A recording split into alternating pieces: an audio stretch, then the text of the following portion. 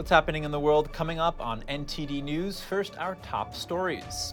UAW expanding its historic strike once again, hitting two of the three big automakers.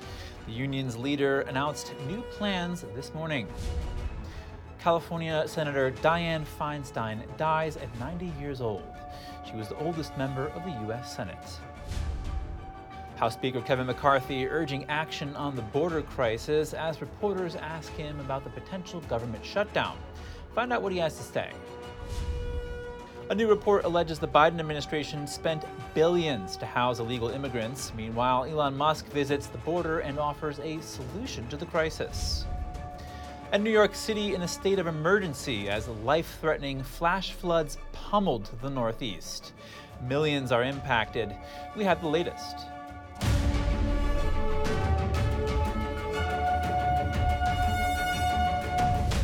Welcome to NTD News Today. I'm Chris Beers. Our top news: the United Autoworkers Union is set to begin a new round of strikes at Ford and General Motors, expanding the ongoing walkouts that started in mid-September. The union made the announcement this morning. Despite our willingness to bargain, Ford and GM have refused to make meaningful progress at the table. That's why at noon Eastern Time today, we will expand our strike to these two companies. To be clear, negotiations haven't broke down. We're still talking with all three companies, and I'm still very hopeful that we can reach a deal. Thousands of workers will join the strike, which is now entering its third week.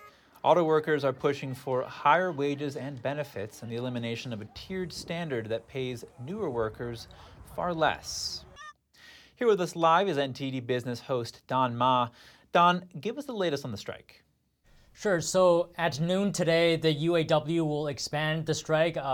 Fain said this just moments ago. He's calling on an additional 7,000 members to go on strike across Ford and GM plants.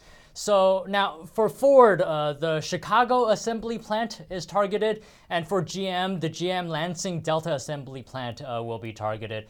Fain said that negotiations, haven't broke down, but, talks at Ford and GM haven't made meaningful progress. But despite that, no additional members will go on strike at Stellantis because Fain said that there has been some progress in negotiations with them. So at noon Eastern Time today, a total of 25,000 will be on strike. And what will be the impact of the additional strikers? Right. So the GM plant in Delta Township near Lansing makes large crossover SUVs, like the Chevrolet Traverse. And the Chicago Ford plant makes the Ford Explorer and Explorer Police Interceptors. By the way, the Explorer Interceptor is the nation's top-selling police vehicle. So there's that. On top of all this, the union has also vowed to hit automakers harder, actually, if it does not receive improved contract offers. Where do the negotiations stand right now? So Fain said that negotiations were moving slowly, but the automakers' last known wage offers were around 20% over the life of a 4-year contract. So, this is a little bit more than half of what the union is demanding. Meanwhile, other contract improvements like cost of living increases, restoration of defined benefit pensions for newly hired workers, and an end to tiers of wages within the union are also on the table. The union actually initially targeted one assembly plant from each company. Last week, it added 38 parts distribution centers run by GM and Stellantis. Ford was actually spared during the second round of expanded strikes because the talks with the union were progressing, but it seems like Ford wasn't spared for the third round, as Fain announced today. And Don, how widespread are the strikes now with the additional members walking off the job? Yeah, so with an extra 7,000 striking, so that means around 17% of the union's total members would be off the job. And Now, because it's only 17%, right, this is allowing it to preserve its strike fund, which is totaling around $825 million. Now, if all of the union's auto workers went on strike, the fund would be actually depleted in less than 3 months. Right now, the union has structured its walkout in a way that has allowed the companies to keep making pickup trucks and large SUVs, which is the company's top selling and most profitable vehicles. The union has shut down assembly plants in Missouri, Ohio, and Michigan that make mid-sized pickup trucks, commercial vans, and mid-sized SUVs. Now, these vehicles are profitable as well, but don't make as much money as the larger vehicles. All right, great reporting as always, Don. Thank you very much, Chris. Senator Dianne Feinstein has died at the age of 90. The California Democrat was the longest-serving female senator in U.S. history. She was also the oldest current member at the time of her death. Feinstein, a former mayor of San Francisco, was first elected to the U.S. Senate in 1992. Some of her consequential work includes the 1994 federal assault weapons ban and the 2014 CIA torture report. Recently, Feinstein's health became a subject of increasing scrutiny. She took an extended absence from the Senate in February when she was hospitalized with shingles. She returned 3 months later after suffering multiple complications. There was also another brief stay in the hospital in August after a fall. Lawmakers paid tribute to Feinstein's legacy on the Senate floor. As California's longest-serving senator, Senator Feinstein broke barriers and blazed a trail for women. Her career was, by any standards, historic. The sign of a leader is someone who dedicates the whole of their spirit for a cause greater than themselves. The sign of a hero is someone who fights for others, who endures for others, no matter the cost, no matter the odds.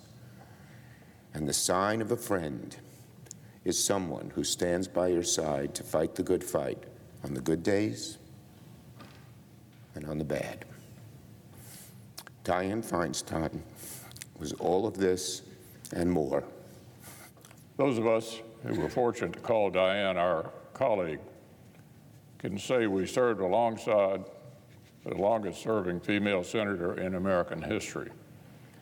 Dianne was a trailblazer in her beloved home state of California, and our entire nation are better for her dogged advocacy and diligent service. California Governor Gavin Newsom now has the power to appoint someone to serve out the rest of Senator Feinstein's term. Lawmakers still have work to do. The government shutdown deadline is midnight on Saturday, and Republicans say the bigger issue is the border. House Speaker Kevin McCarthy led a news conference today. He says that across America, even many Democrats are fed up. McCarthy talked about Democratic Party leadership across multiple states who are in agreement with Republicans over the border issue. Republicans are hoping that border provisions can be taken into account as lawmakers try to prevent a government shutdown. Some of McCarthy's Republican colleagues want the party to focus on longer-term spending bills instead of temporary stopgap measures. And Republicans disagree with Democrat efforts to tie government funding with Ukraine aid. Any border provision passed in House spending bills would still need approval in the Democrat majority Senate. Senator Bob Menendez is planning a retreat with his donors despite corruption charges and demand for his resignation. A political action committee tied to Menendez wrote donors that a 2-day event with him and his chief of staff is still on. It's scheduled to happen next month in Puerto Rico. Even though at least half of his Democratic colleagues have called for his resignation, Menendez said he isn't going anywhere. Democrats are concerned he could jeopardize a once safe seat in a blue state if he were to run for re-election. The senator and his wife have pleaded not guilty to bribery charges. Newly uncovered documents show the Biden administration spent billions of dollars to house illegal immigrants in the U.S. That's according to public interest law firm America First Legal Foundation. The law firm also says millions of that went to a nonprofit that hired a former Biden administration staffer. Here's more on that story. The documents were obtained through litigation against the Department of Health and Human Services, or HHS. following a lawsuit by America First Legal, or AFL, in March. AFL says the documents revealed over $2 billion were spent on a contract for a former Obama and Biden administration staffer, and that the money was then spent on illegal immigrants via contracts paid by multiple federal agencies to nonprofit organization Endeavors. The organization operates out of San Antonio, Texas, and provides charitable and humanitarian programs and services in the U.S. According to AFL, one of the contracts was paid out through the spring of 2023, despite the fact that the facility was empty for months due to reports of poor living conditions. AFL says Endeavors has been receiving money from contracts since the start of 2021 through the Department of Homeland Security as well as Immigration and Customs Enforcement. They also say that around $2 million a day were spent to fund services and activities for illegal immigrants. That's including sheltered athletic facilities and cultural events, as well as intense, individualized academic support in a variety of subjects. NTD reached out to the nonprofit called Endeavor for comment on the allegations by America First Legal. We have not heard back yet. Elon Musk is on a visit to Eagle Pass, Texas, where he met with local officials and law enforcement. The tech billionaire said his visit serves to give an unfiltered view of the situation. Musk posted a video selfie of his visit on social media platform X. He called for a greatly expanded legal immigration system and suggested welcoming hard-working, honest migrants while barring entry for those breaking the law. I think we want to do both things: smooth out legal immigration, and then stop sort of a flow of people that is of such a magnitude that is actually leading to a collapse of social services, where even America's largest city, New York, is buckling under the pressure of just how many illegal immigrants are going to New York. If New York can't handle it, well, pretty much no part of the country can. Musk, a native of South Africa, noted his own status as an immigrant to the United States and called himself extremely pro-immigrant. His visit coincides with a surge in illegal immigrant crossings, with tens of thousands reported in recent days. New York City and the Northeast faces dangerous and life-threatening flash floods as heavy rainfall overwhelms streets and subways today. A month's worth of rain fell in just 3 hours this morning in Brooklyn, with subway lines suspended and a New York LaGuardia Airport terminal closed. The governor declared a state of emergency. Up to 8 inches of rain are expected in some areas, impacting roughly 25 million people in the Northeast. The National Weather Service warns a level 3 of 4 moderate risk for flash flooding. Coming up, over 200 people are arrested for a Florida human trafficking operation, including a high school teacher and several Disney employees. And the Chinese hacking we hear about in the news is just what's uncovered. But how much hacking don't we know about? We hear from an expert. More in just a moment here on NTD News Today.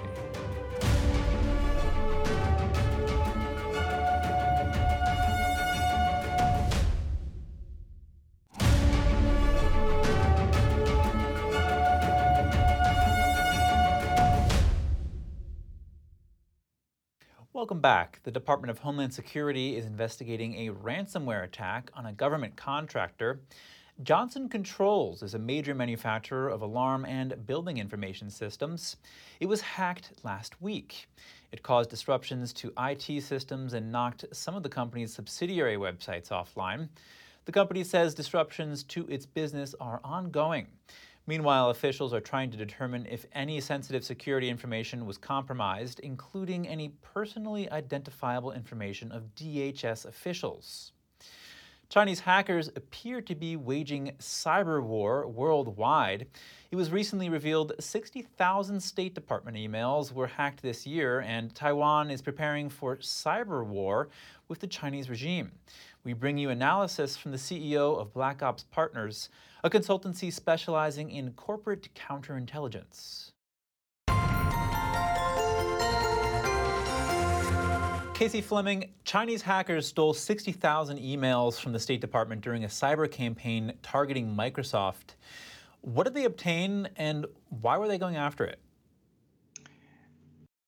The Chinese Communist Party is in search of every bit of espionage and information that they can possibly get their hands on.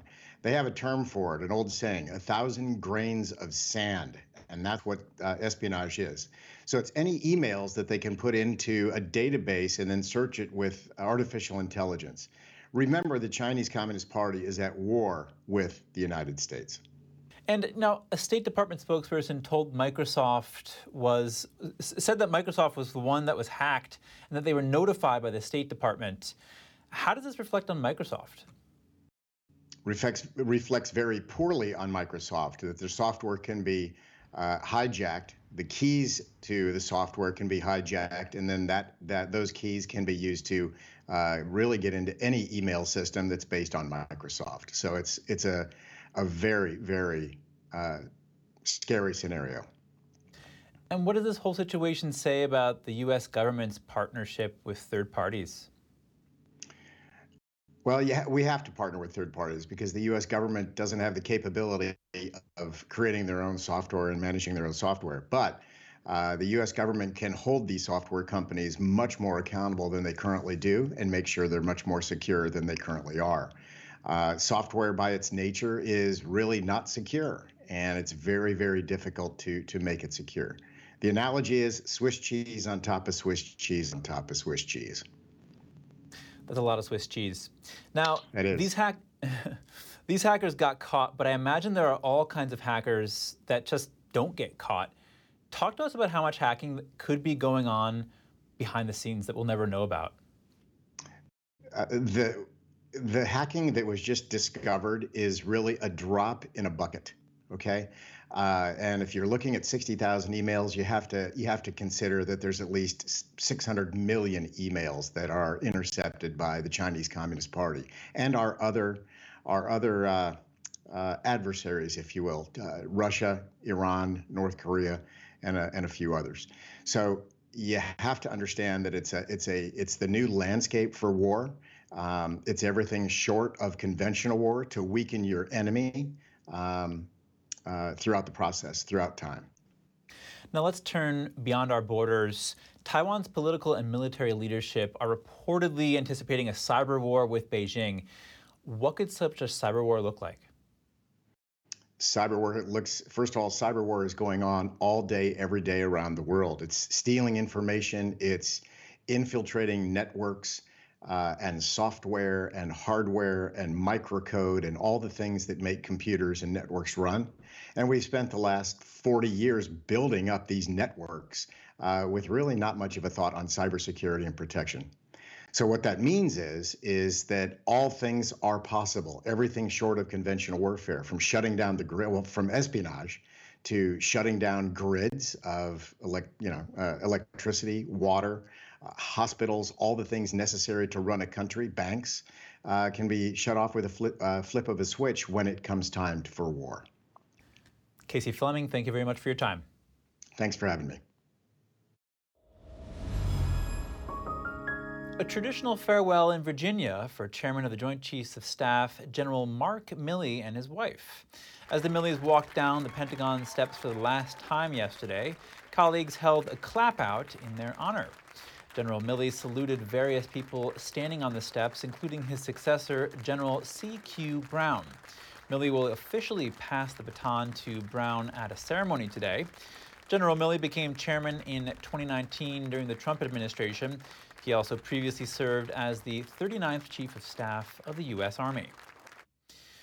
219 people were arrested in a Florida human trafficking operation. Authorities say a high school teacher and several Disney employees were among them. First, I want to introduce you to Maria Guzman. She's here illegally. She's from Orlando. That's right, she's one of the human traffickers. You always think of the guys being human traffickers, but she is the one facing a first-degree felony charge, which is 30 years in prison. 119 of those arrested were prostitutes. Authorities believed 21 of them were possible victims of human trafficking. The second of the two people facing human trafficking charges is Freddie Escalona.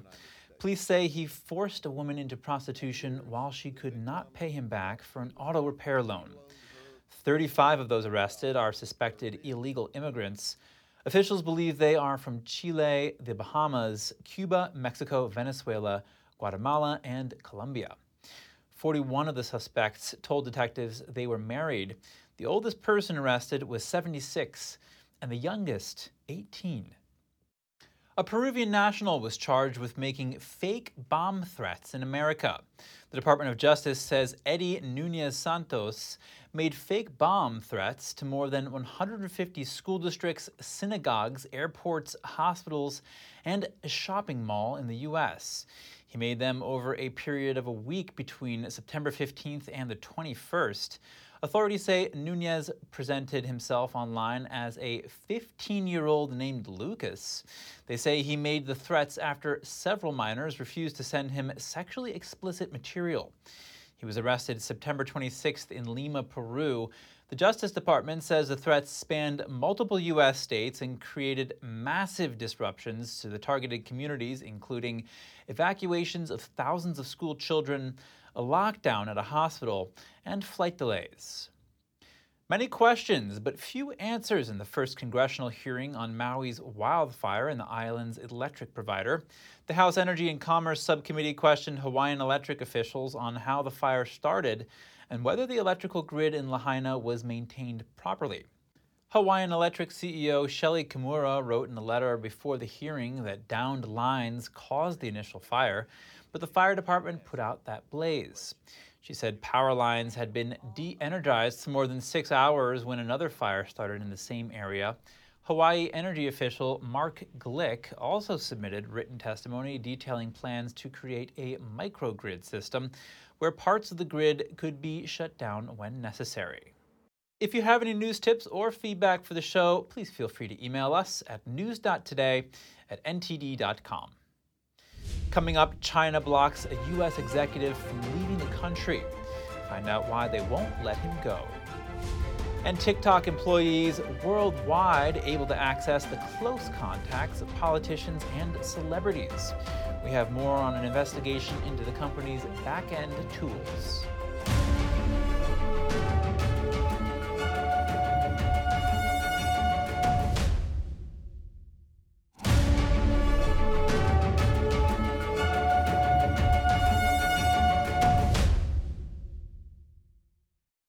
And we're back. The Chinese regime has blocked a U.S. executive from leaving the country. China often places exit bans on people being investigated or on those helping the Chinese Communist regime with an investigation. The Wall Street Journal reports that Michael Chan, a Hong Kong-based corporate restructuring specialist, is assisting China in an investigation. Chan was told by his employer that he can't leave after traveling to China in July. He's allowed to move around freely and is still working. China's exit bans can last for months or even years as investigations drag on. The State Department has advised Americans to reconsider going to China because of its arbitrary enforcement of laws. High-profile celebrities and politicians using TikTok could be having their closest personal contacts exposed. That's according to Forbes, which says it obtained internal company materials and tools and spoke to people who've used them. Forbes found one of TikTok's tools allows any employee around the world to access sensitive information about a person by using a back-end ID. It includes a list of connections and information about them with the ability to sort by closest ties. Searches brought up close ties of the first family, senators, campaign accounts, actors, and top CEOs. Some of the materials show the tools can target networks of people with differing political views or those critical of the Chinese regime. Pop-ups on TikTok repeatedly ask you to sync your contacts. Close to half of the U.S. uses the China-owned app. 17 Chinese fishermen have been detained by Taiwan after the boat illegally entered Taiwanese territorial waters. That's according to Taiwan's Coast Guard administration today. This reportedly happened in northwestern Taiwan. The island says the Chinese fishing boat was trawling illegally. The boat bumped into the Taiwanese Coast Guard. Literally, the two vessels collided when the Chinese crew refused to let the Coast Guard board for an inspection.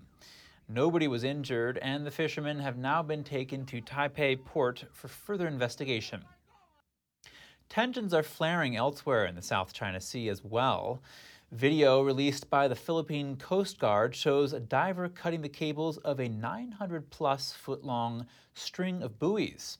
The country says Chinese Coast Guard boats installed the barrier. The purpose? To prevent Philippine fishermen from accessing fertile fishing grounds. What's happening and why does it matter? Let's hear from Anders Kaur, principal at Core Analytics, Inc.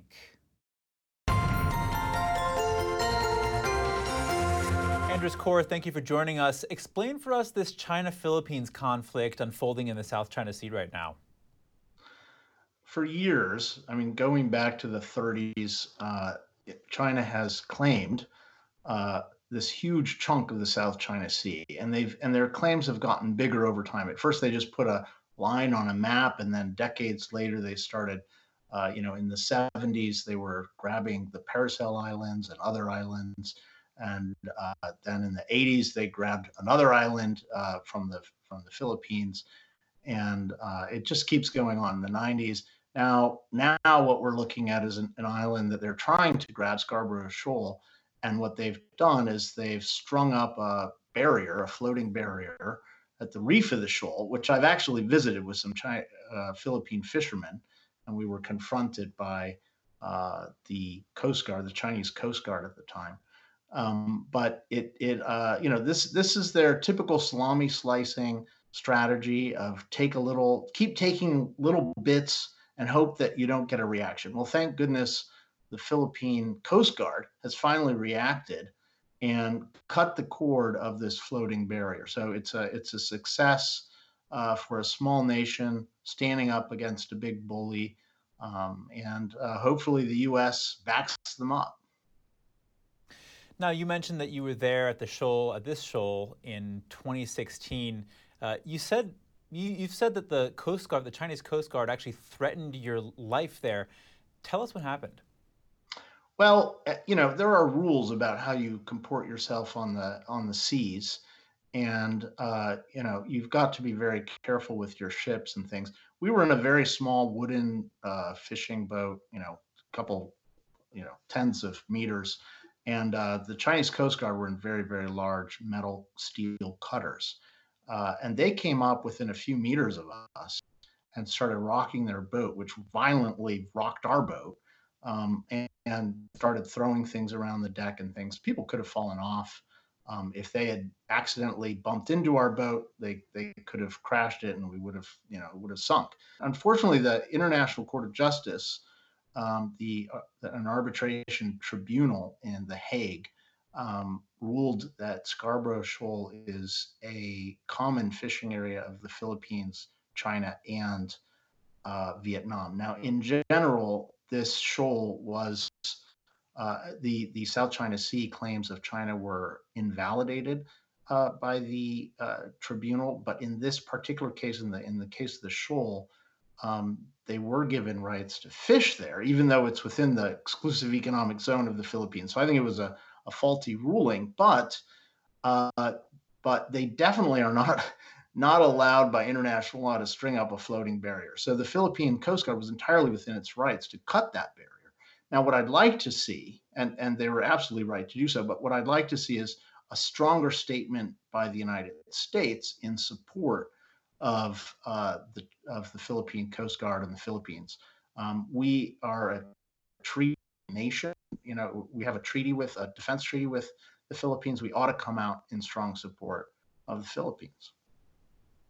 All right, Anders Kaur, that's all the time we have. Thank you very much for your insight. Thank you. Ukrainian tank crews in eastern Ukraine are eager for the first deliveries of U.S. Abrams tanks to Kyiv. They see it as a boost for protection and firepower in battle. It would be good to have more ammunition and firearms, tanks, artillery, jets, and more manpower because there are wounded and killed among the infantry.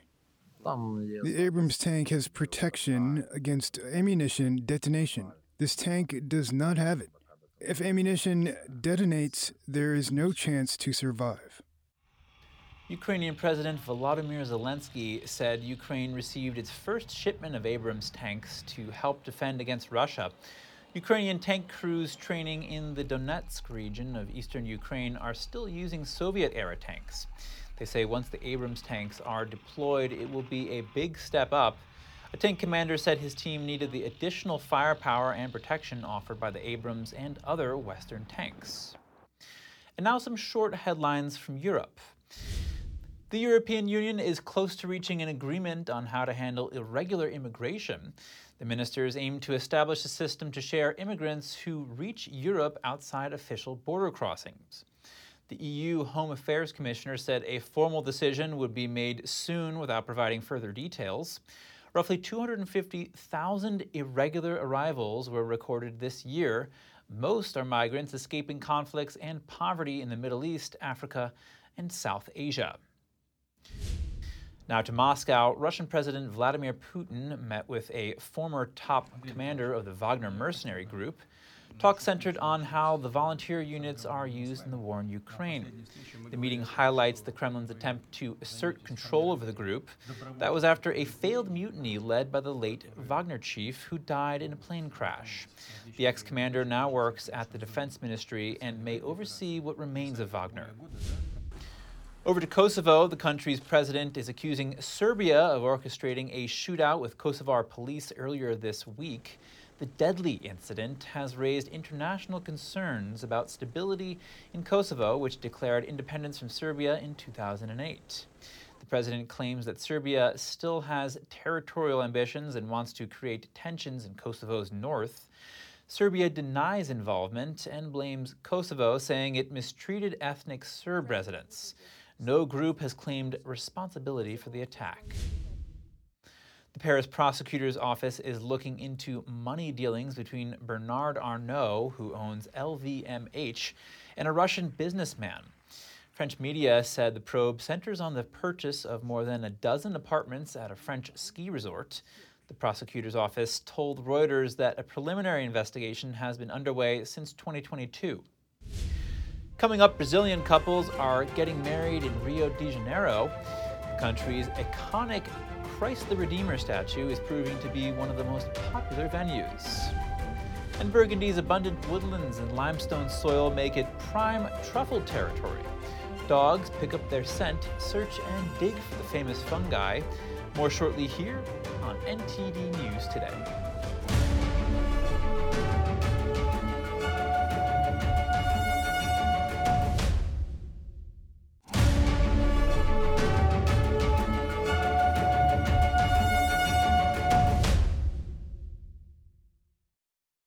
Thanks for staying with us. If you're just joining us now, here are some of today's top headlines. House Speaker Kevin McCarthy says the border issue is out of control. He says Democrat leaders at different levels also agree. Republican lawmakers hope to include the issue in spending bills that are needed to avoid a shutdown. The United Autoworkers Union is launching new strikes targeting Ford and General Motors. The union leader directed additional 7,000 members to strike at assembly plants, but said that negotiations haven't broken down. Senator Dianne Feinstein passed away at the age of 90. She was the longest-serving female member in the U.S. Senate history. Lawmakers paid tribute to her legacy on the Senate floor, calling her a friend, leader, and hero. Elon Musk live-streamed a visit to Eagle Pass, Texas. He calls for greatly expanded legal immigration system and suggested barring entry for those breaking the law. New York City is dealing with torrential rains, flooding streets, and subway stations. The governor declared an emergency. About 25 million people are affected in the northeast U.S. A wedding with a spectacular view. Brazil says many couples are choosing to get married in Rio de Janeiro. The city's iconic Christ the Redeemer statue is proving to be the most in-demand location to tie the knot. NTD's Andrew Thomas has more on the nuptials. Brazil's Guanabara Bay. Staff here are busy with last-minute preparations for another sunset wedding. Groom Joshua Menezes is ready to take the leap. He says the location was an obvious choice. Even though we live in Sao Paulo, we saw Rio de Janeiro as our first option for us to be able to marry and do our ceremony with this marvelous landscape. This part of Niterói is so near the city of Rio de Janeiro, with a view of the Sugarloaf Mountain and Christ the Redeemer. His bride, Rafaela Goncalves, agrees. She explains why they chose to get married here. Mainly because of the view, which is beautiful, but also because we love the sea and we wanted to have a sunset, and God gave us a marvelous day. It was perfect. Wedding planners in Rio de Janeiro report an increase in destination weddings. Rio's tourism secretary Gustavo Tutuca says the city's landmarks are a big draw for couples. The demand here in Rio is very big. We have Christ the Redeemer, Sugarloaf. They're icons of international tourism, which are in demand by marrying couples from around the world. We're very happy with the growth of this market, which helps tourism grow year-round. Christ the Redeemer is a popular wedding destination, and spots fill up quick. Christ the Redeemer has more than 200 weddings per year, so the demand sometimes cannot even be met. The places used specifically for weddings are often taken, or with a very tight calendar. That is an indicator that the market is in demand and there is great interest for Rio de Janeiro. Wedding planners agree the world-famous statue is the favorite spot for couples. Marrying at Christ the Redeemer is marvelous. It's a unique experience, unforgettable as much for the bride and groom as for the people organizing and working there. A special place for the big day. Andrew Thomas, NTD News.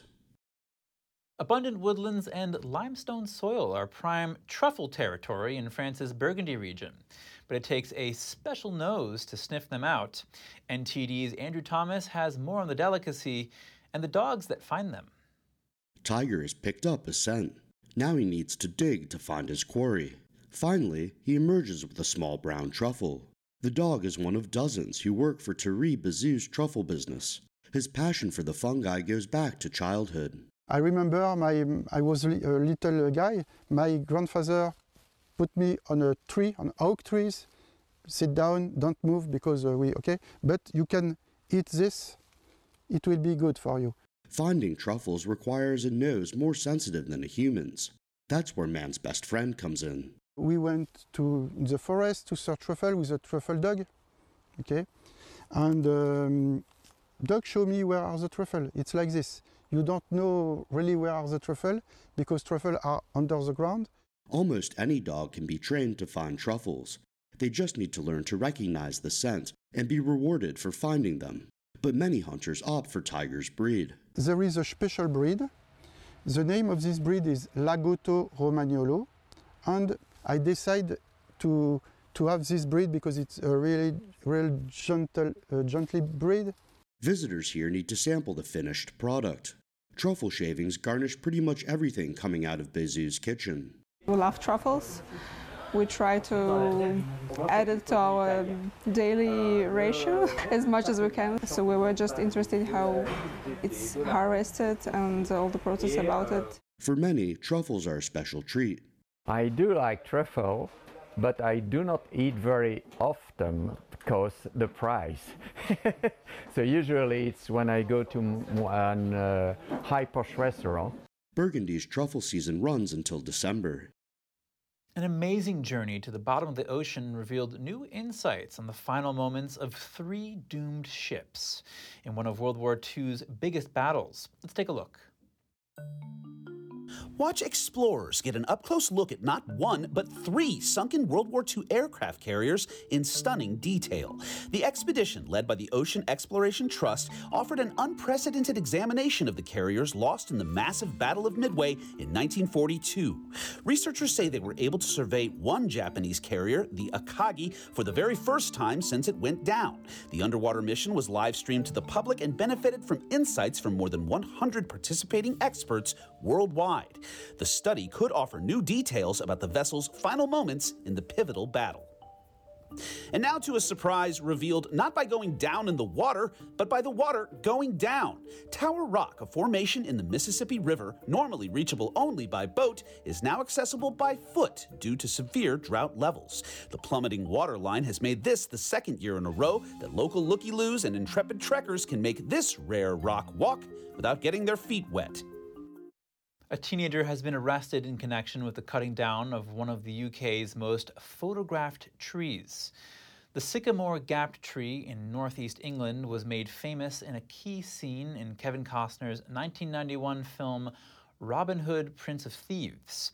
The tree stood in a dramatic dip in the Roman-era Hadrian's Wall, a UNESCO World Heritage Site. It was also named English Tree of the Year in 2016. Northumberland National Park Authority said the landmark was deliberately felled overnight. Officials are investigating the incident and have urged visitors to stay away from the area for safety reasons.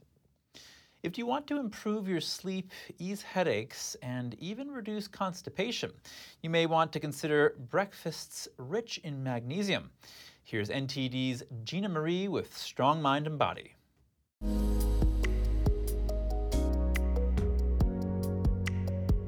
A typical weekday for many starts with the snooze button. We eventually roll out of bed to start another groggy workday. But imagine waking up feeling refreshed and rested.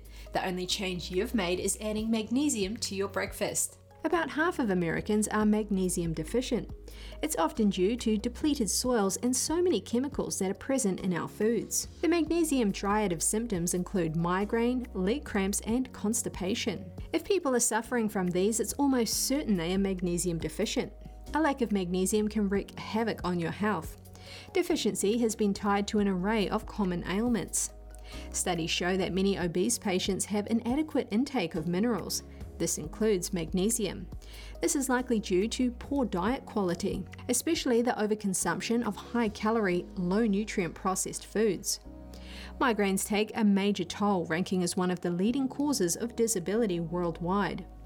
Researchers have linked deficient magnesium levels to an increased risk of migraine headaches. Magnesium can eliminate PMS symptoms by modulating neurotransmitters. This reduces muscle tension and promotes relaxation. Magnesium is involved in the metabolism of glucose in the body. Insufficient levels may impair insulin function. Magnesium typically has a laxative effect and is often used to relieve constipation. It works as an osmotic laxative. It draws water into the intestines and softens the stool. This makes it easier to pass.